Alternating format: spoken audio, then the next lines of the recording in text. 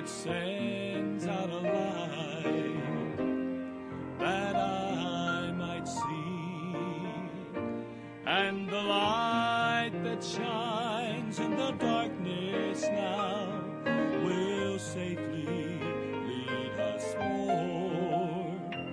If it wasn't for the lighthouse, that ship would sail no more. And I thank God for the lighthouse. I owe my life to Him, for Jesus is the lighthouse, and from the rocks of sin He has shown the light around me, that I could clearly see. If it wasn't for the lighthouse, where would this ship be? Everybody who lives around us, they say to tear the lighthouse down. The big ships don't sail this way anymore. There's no use of it standing round.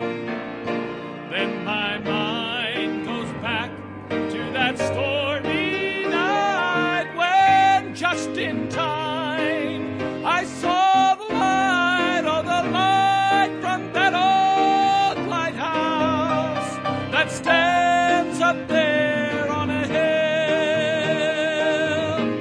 And I thank God for the lighthouse. I owe my life to Him, for Jesus is the lighthouse, and from the rocks of sin He has shown the light around me, that I could clearly see.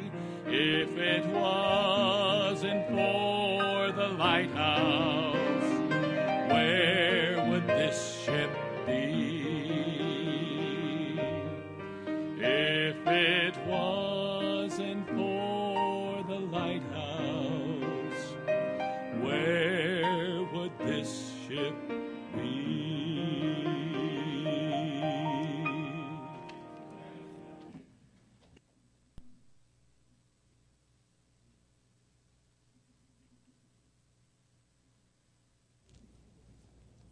Let's take our Bibles tonight. Turn over to the book of 2 Kings this evening. 2 Kings chapter 17. 2 Kings chapter 17. We're going to begin reading in verse 6. We're going to read through verse 12 tonight.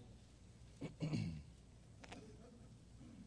Kings chapter 17. For the lighthouse, where would this ship be?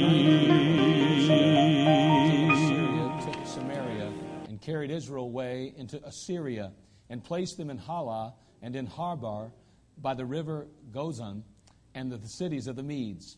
For so it was that the children of Israel had sinned against the Lord their God, which had brought them up out of the land of Egypt, from under the hand of Pharaoh, the king of Egypt, and had feared other gods, and walked in the statutes of the heathen, whom the Lord cast out from before the children of Israel and of the kings of Israel, which they had made.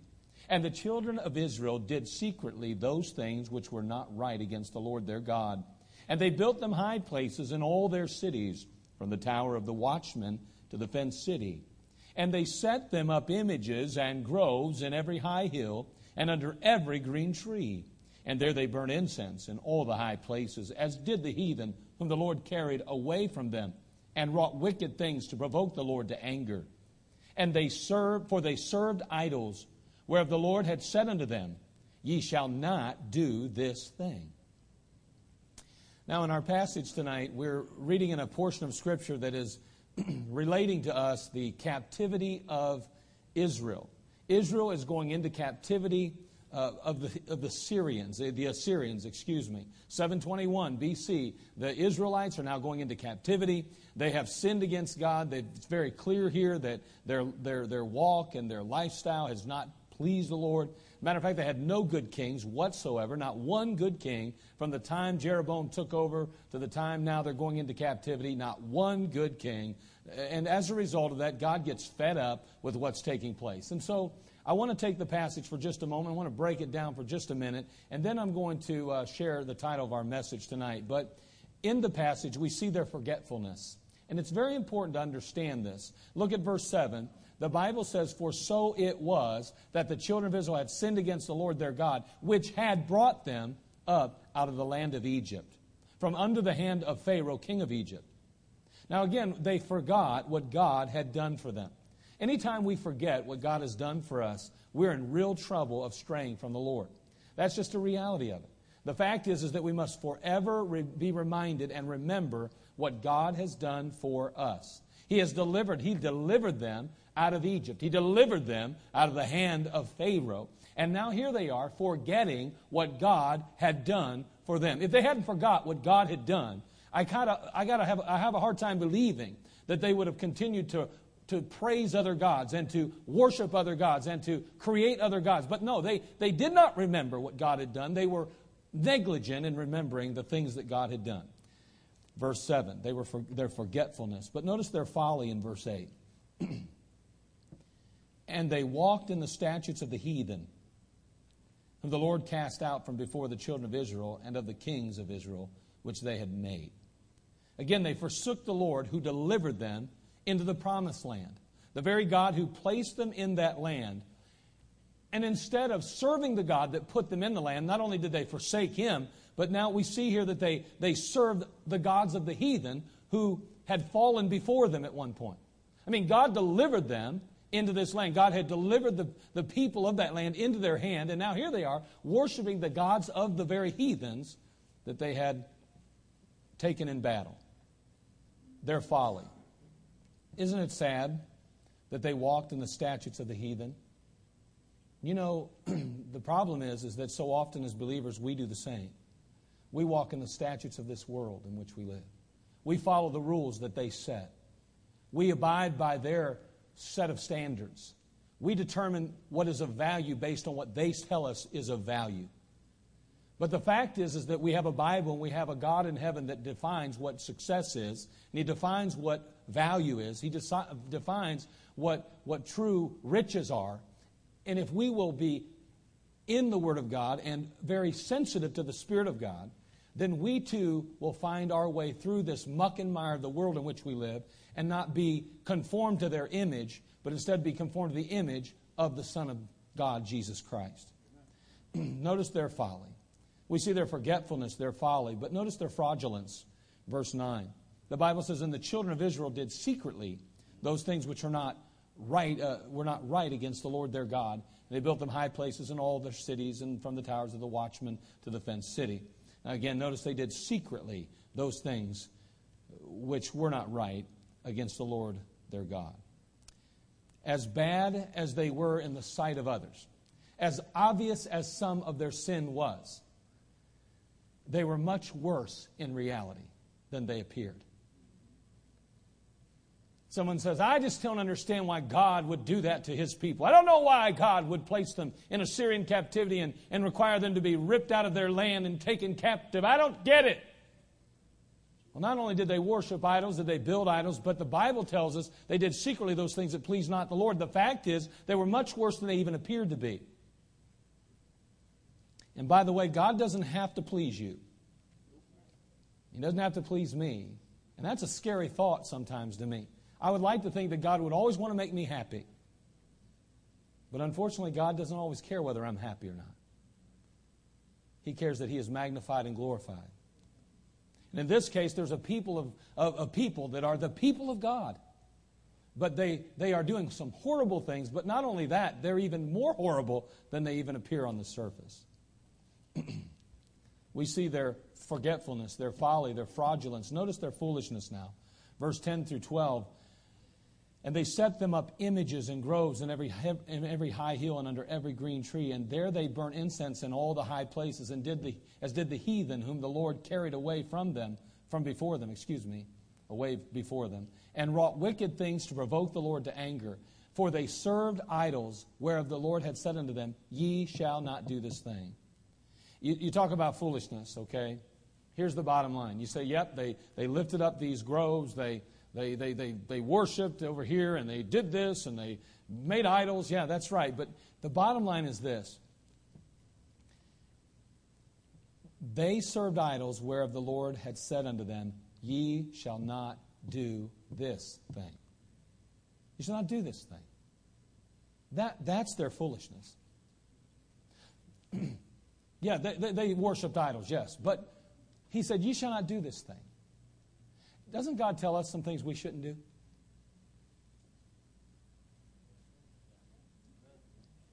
But it's okay because it's not a big thing. I mean, it's not like we're molding or making an idol and bowing down to it, right? I mean, I know what God says about church, and I know what He says about the Bible, and I know what He says about the prayer life, and I know what He says about being conformed to the image of Christ, not being conformed to the world. I understand all that, but come on now, we need to be realistic. Wait a second. You know where their foolishness was? He said, Ye shall not do this thing. And they did anyway.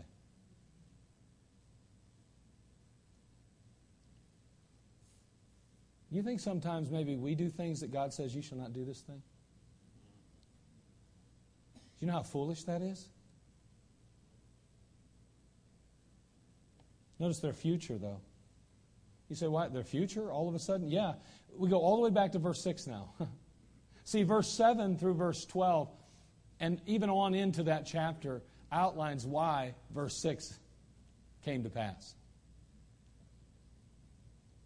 Notice in verse 6, it says that and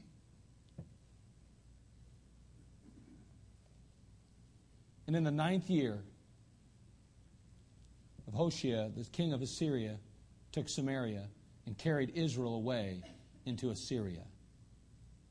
And carried Israel away into Assyria. See, they went into captivity. That's their future. The end of their sinful heart was captivity. And we know that captivity is a state of being held against one's will. We know that. We'll talk a little more about it later. But they were not free to enjoy the blessings of God now.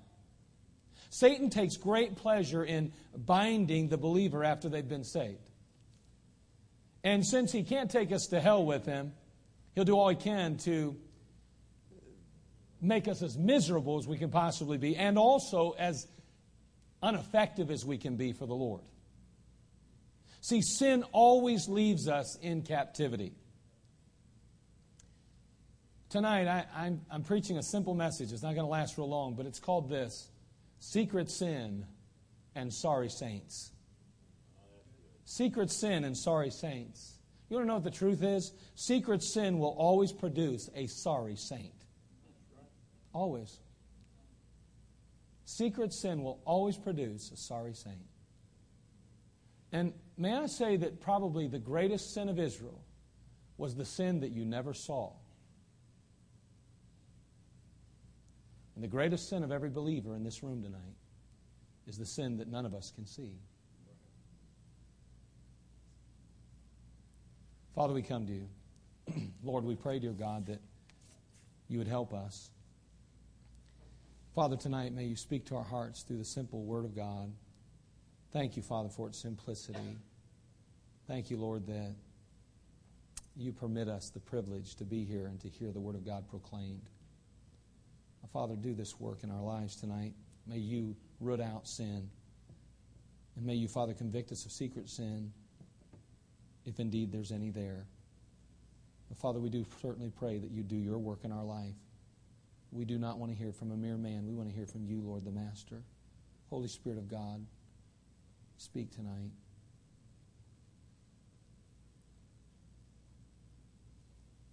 We'll thank you in Christ's name. Amen.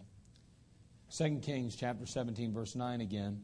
And the children of Israel did secretly those things that were not right against the Lord their God. Again, see that? The children of Israel did secretly those things that were not right against the Lord their God. Secretly, that word itself means privately, not openly, without the knowledge of others. It means inwardly, not apparently or visibly. So you say secretly? Yes, privately then. So we could say that the children of Israel did privately, in a sense, did those things that no one had knowledge of that were not right against the Lord their God. So they were doing wrong, they just weren't doing it so others knew about it. They were doing things that went contrary to the Scriptures, contrary to God, contrary to His desire and design, but nobody else knew about it. It was secret, it was private.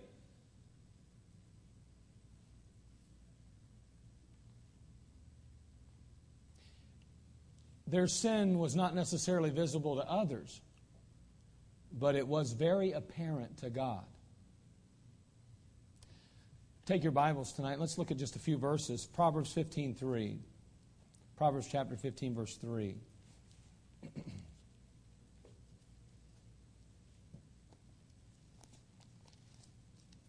In Proverbs chapter 15, verse 3, we read this passage, and it really ought to strike almost a fear in our hearts to some degree. The eyes of the Lord are in every place, beholding the evil and the good.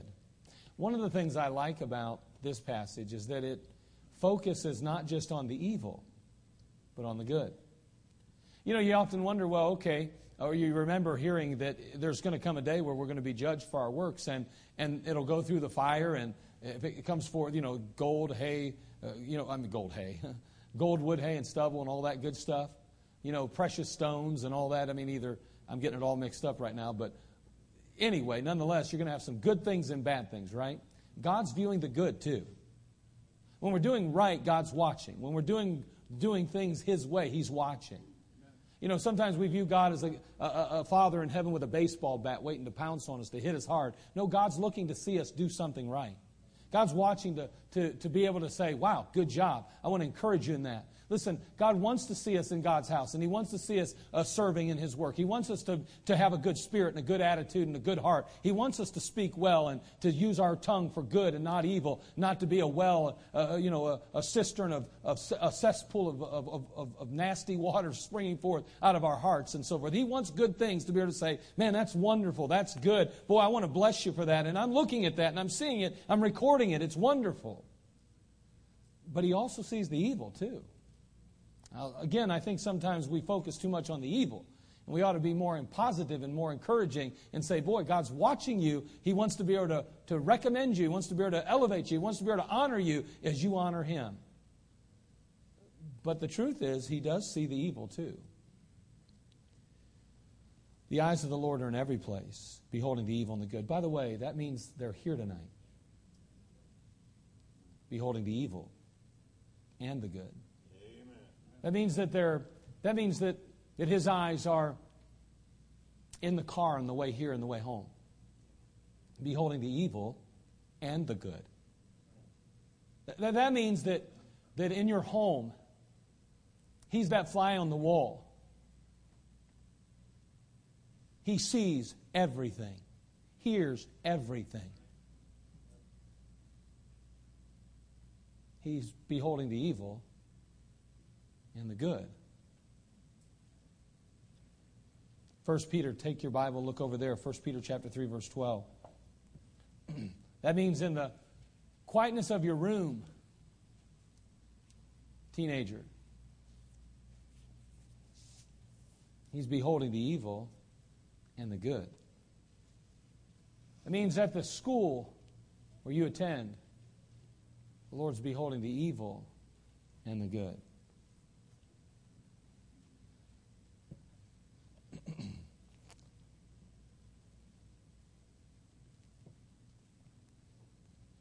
1 Peter 3:12 says, For the eyes of the Lord are over the righteous.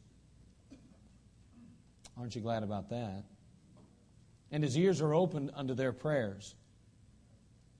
We're certainly grateful. But the face of the Lord is against them that do evil. Is evil defined in the Bible?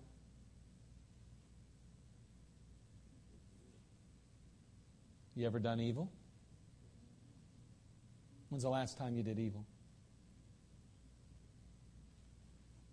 Was it just 5 minutes ago? 10 minutes ago? Was it an hour ago? Was it a day ago? Was it on the way to church? I mean, the Bible defines what it is. You have an unforgiving spirit in your heart, committing evil.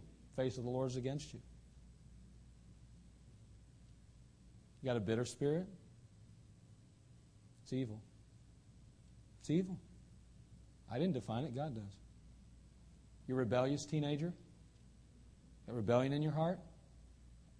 Let's just get real nasty now. Ladies, you got a rebellious spirit toward your husband? It's evil. See, we like to fall in that category. We want to say, well, God's blessing me, God's taking good care of me. But wait a second. God defines what evil is. You know what's right and wrong. So do I. Why do we play so ignorant so many times when it comes to evil? Pretend we don't know what it is. When we watch things we shouldn't watch, we listen to things we shouldn't listen to, we do things we shouldn't do, we go places we shouldn't go. Our spirit is grieved. The Holy Ghost is grieved. We know He is.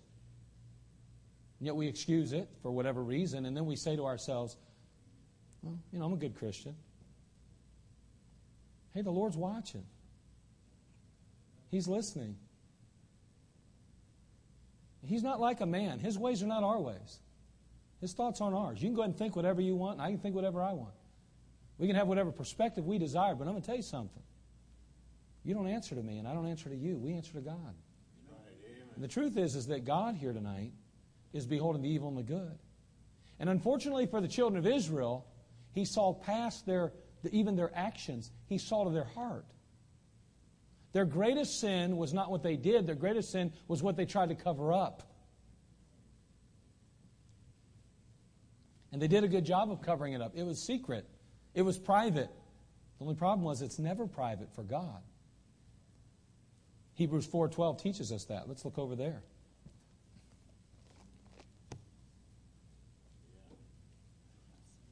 4:12 and 13.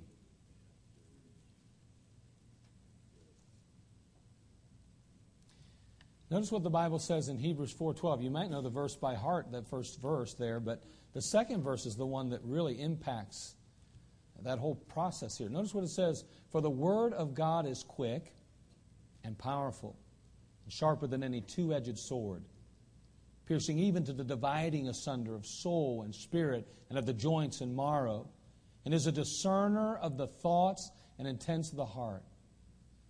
Now let's just make it clear. We know this. We understand this, I think. The Word of God is not just a book. It is a person. Jesus Christ. And notice what the Bible says about itself. It is a discerner of the thoughts and intents of the heart. God knows every thought and every intent. He knows. But notice He goes on to say here now, neither is there any creature that is not manifest in His sight. Made known, okay? Made known in His sight. But all things are naked and open unto the eyes of Him with whom we have to do. They're naked and opened unto the eyes of Him. That means there's not one thing, not one thought, not one thing that escapes God. He has perfect knowledge of your heart. Perfect insight to your mind and my mind. That's God. Perfect. Someone says, I don't hate so-and-so. Really? What's God have to say? See, He knows. You can fool all of us, but you can't fool God. Oh, I forgave that person years ago. Really? You forgave them? That's amazing. When you talk about them, you still get so angry. Do you think maybe God sees it a little differently than maybe you do, or maybe how you've tried to portray it? You say, yeah, but I have a good reason for being angry. That's not the issue, though. You may very well have a good reason, but our reasons don't hold water if God gives us a command. I'm just saying God knows perfectly well what we really feel. See, young people, He knows if you are upset with your parents, even though you may still do everything they tell you to do. You may resent them anyway. He knows whether you do. See, it's not going to be probably for you young men what you do, but what goes on in here that's the biggest sin, biggest problem. See, I can live with a guy that tells me, I'm going to go out and get drunk tonight. That's just what I'm going to do. I could care less what God thinks. And I think God appreciates his honesty. But I think He really struggles with a Christian who tries to pretend to be something and then turns around and lives like the devil behind closed doors or in their heart. Yes. Amen. See, I think there's a difference. Someone talk about, I love Jesus and I love everybody, but then they go ahead and rip people to shreds later. You tell me God doesn't know the heart? He just told us He does. We're naked in His sight, manifest. See, the judge of all the universe has an all-seeing eye and an all-hearing ear. All the outward trappings are removed, and the true self is uncovered before God. That's all there is to it. There's no fake smiles in God's presence. There's no flowery words or phony sentiments. There's no selfish works. There's no pretend sacrifice. It doesn't work with God. It doesn't get past Him. It doesn't impress Him. It doesn't fool Him. Proverbs 15:11.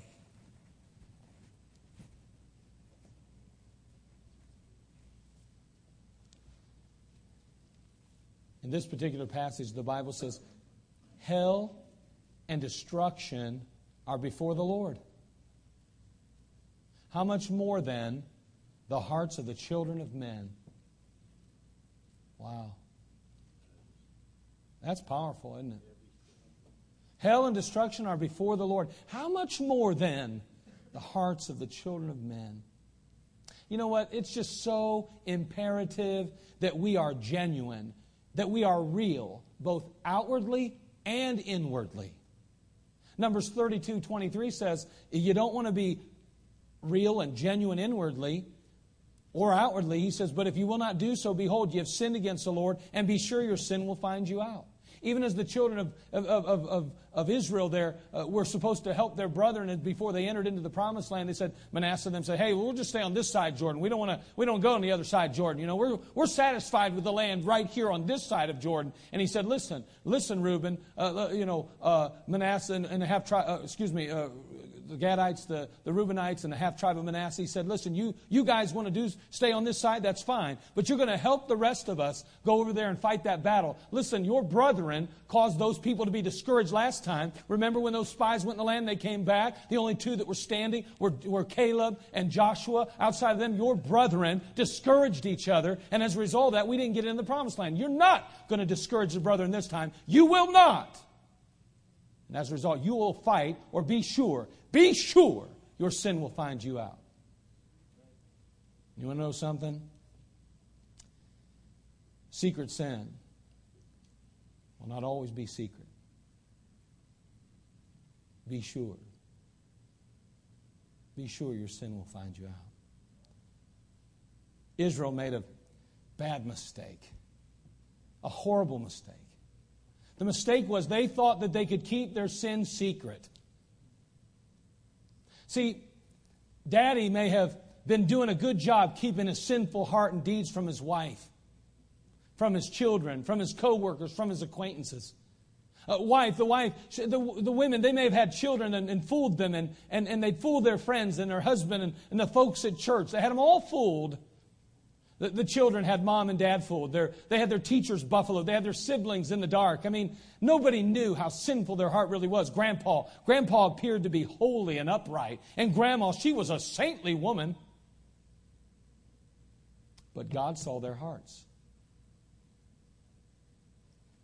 God saw beyond this. The mistake, they thought they could keep their sin secret. And guess what? God knew.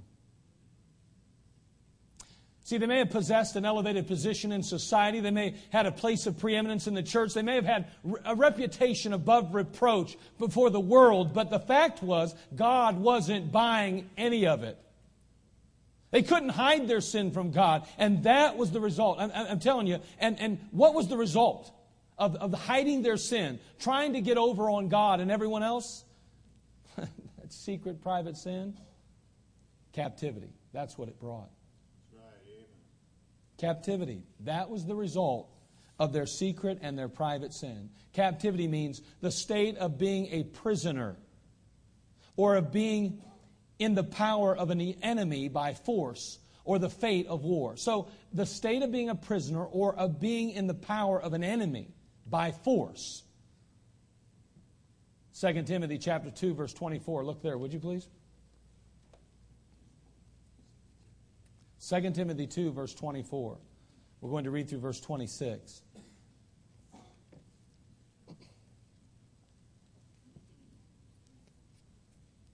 In 2 Timothy 2, verse 24, again, we have Paul the Apostle writing to Timothy, his son in the faith. And he writes here, this is often referred to as a pastoral epistle. He's trying to give him insight, understanding, prepare him for the work of God, keep him on top side, not get discouraged in the things of God.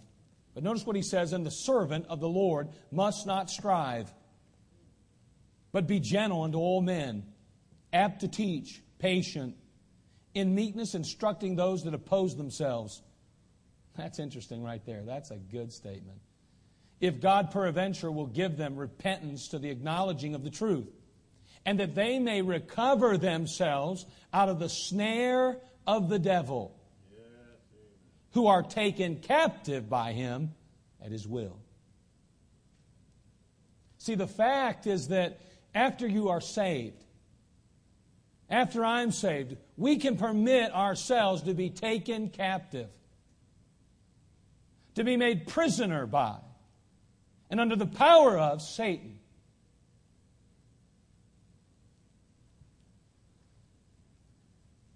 Sadly, many believers are prisoners to the flesh and to the devil today. Not because they appear to be,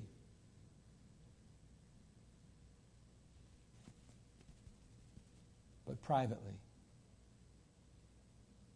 Privately. They live their lives in fear of being found out.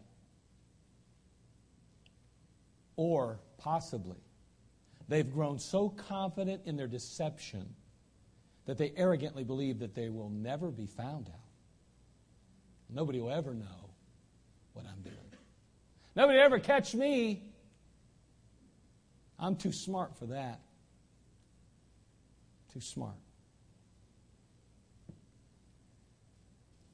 But Galatians 6:7 says, be not deceived, God is not mocked. For whatsoever man soweth, that shall he also reap. What's he saying? Be sure your sin will find you out. Sadly for these, the real joy of the Christian life has been lost. The Holy Spirit, no power. It's forfeited. The Holy Ghost power is forfeited. Why? Because of secret sin. Because of private sin. The peace of God is an elusive dream to them. They function out of duty. They focus on responsibility. They do what they're supposed to do because their appearance is more valuable to them than their presence with God. The enemy has tricked them into believing that this is how everybody lives their lives. Everybody has secret sin. Everybody has their sin.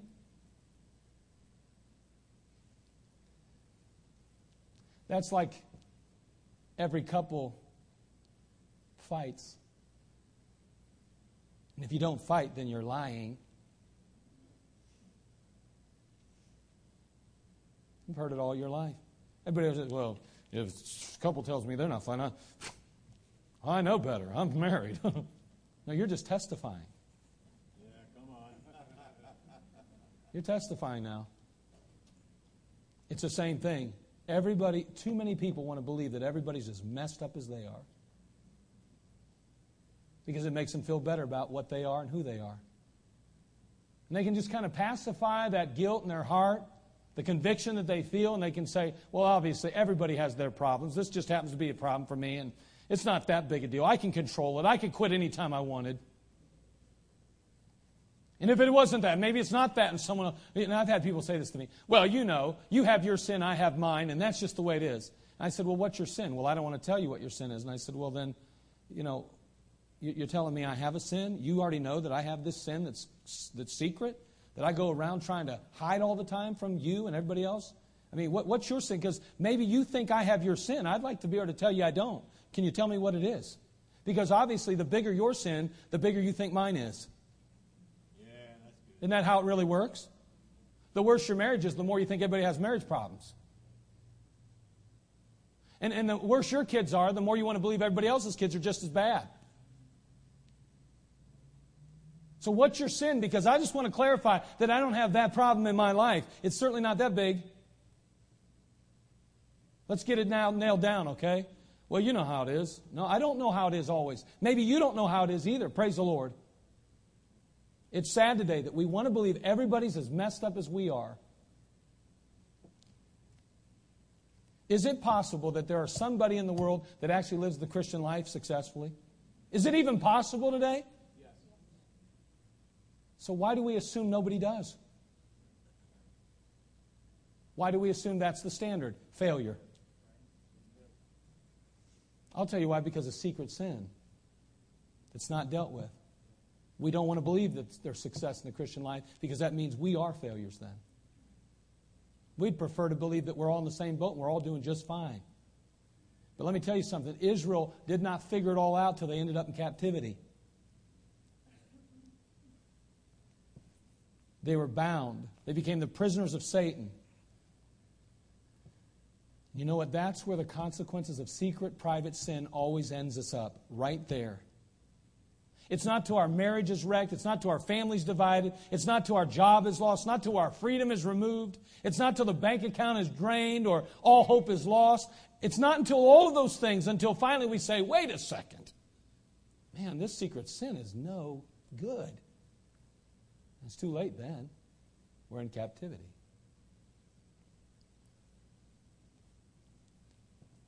We think of things like we like to believe it all is, secret sin has to be just immorality and pornography, right? I mean, that's the biggies, right? And it is. Sadly enough, unfortunately, they are very common today, and they're very devastating to marriages and homes and churches. However, they're not the only sins that are secret and private.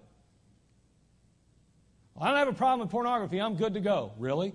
You're good to go because you don't have a problem with pornography? You mean there's no other issue in your life? You're serious now. You mean to tell me that backbiting? You mean to tell me that gossip? You mean to tell me that stuff you post on the internet and the stuff you post, all that stuff's godly? Well, at least I'm not tied up with immorality. I'm not cheating on my wife. But you still got sin in your life. And sometimes it sneaks out, whether you think it does or not.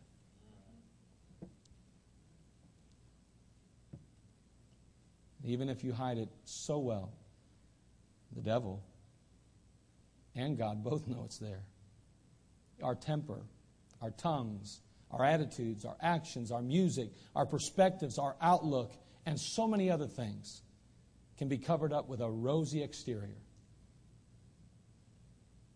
Stand up here and sing Amazing Grace and then turn around and listen to country music or rock music or Christian rock during the week. You're a hypocrite. Teach Sunday school, but you don't tithe. You don't come to church faithful. You don't soul win. You don't try to reach anybody with the gospel, and you know that's a standard in our church. Why don't you just be man or woman enough to admit, I'm not what I'm supposed to be, and I'm cheating on God and cheating on everybody else? Somebody says, man, you're getting rough. Listen, we are playing games with God. We're playing games. Folks, listen, what are we doing here? Is it really just about you and me tonight? Is that what this is about? Because if it is, we might as well shut the doors. If it's not about something that's going on outside the walls of this church, then we are wasting our money and our time. There are people dying and going to hell because we are so self-satisfied.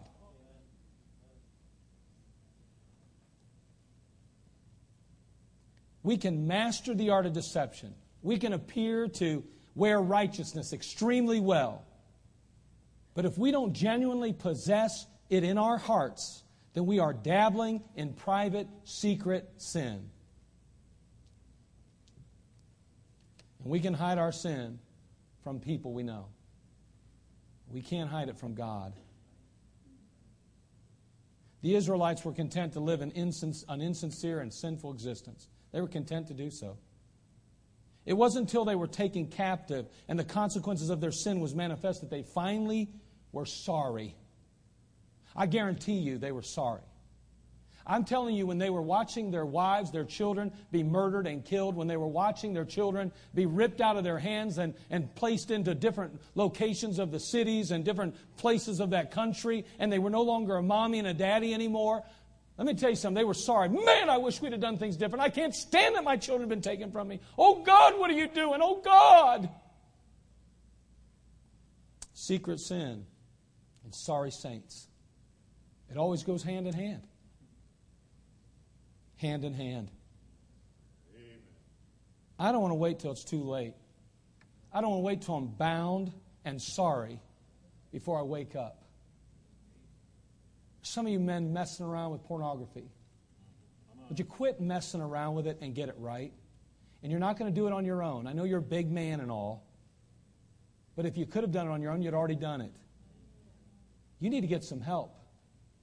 You're going to wait till you lose your family first. You're going to wait till that Christian wife of yours says, enough's enough, I'm sick of it, I can't take it no more. And then you'll come in and say, she's a Christian, I don't know if she's even ever been saved. If she was, she wouldn't want to leave me like that. I don't understand what's going on. I guess I'm free to divorce and get remarried.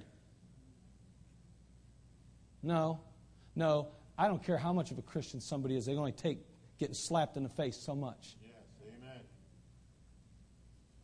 You better wake up before your secret sin catches up to you.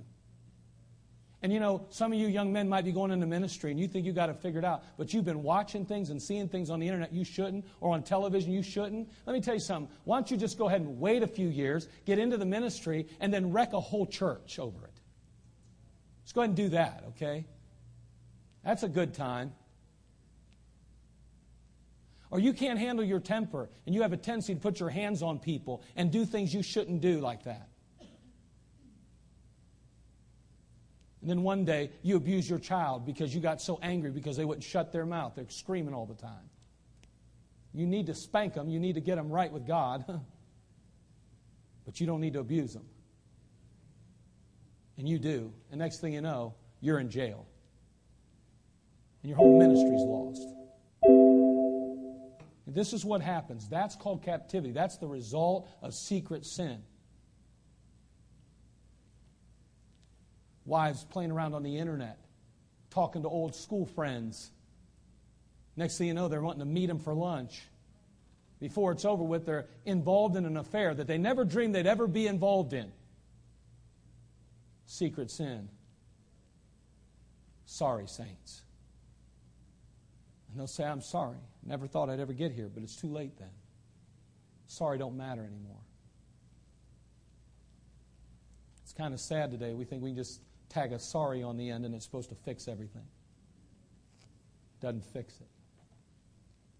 Your daughter walks in on you viewing pornography. Let me tell you, a sorry ain't going to fix it.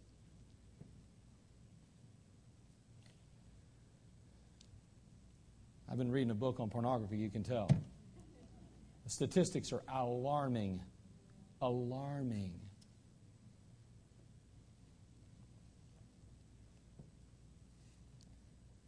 If we confess our sins, He is faithful and just to forgive us our sins and to cleanse us from all unrighteousness. We confess, God cleanses. It's really simple tonight. If need be, if there's secret sin in your life, just confess it. God, He'll cleanse it. You've got to confess it. But depending on what it is, you may need some accountability. You may need somebody to help you, hold you accountable. And I know as men especially, and I don't know about the ladies, but as men, We have a hard time with our pride. We don't want to have to admit anything that we're weak in. But let me tell you something. Before I would lose something valuable to me, before I'd be taken captive, I'd hope to God that I have the courage to reach out for help.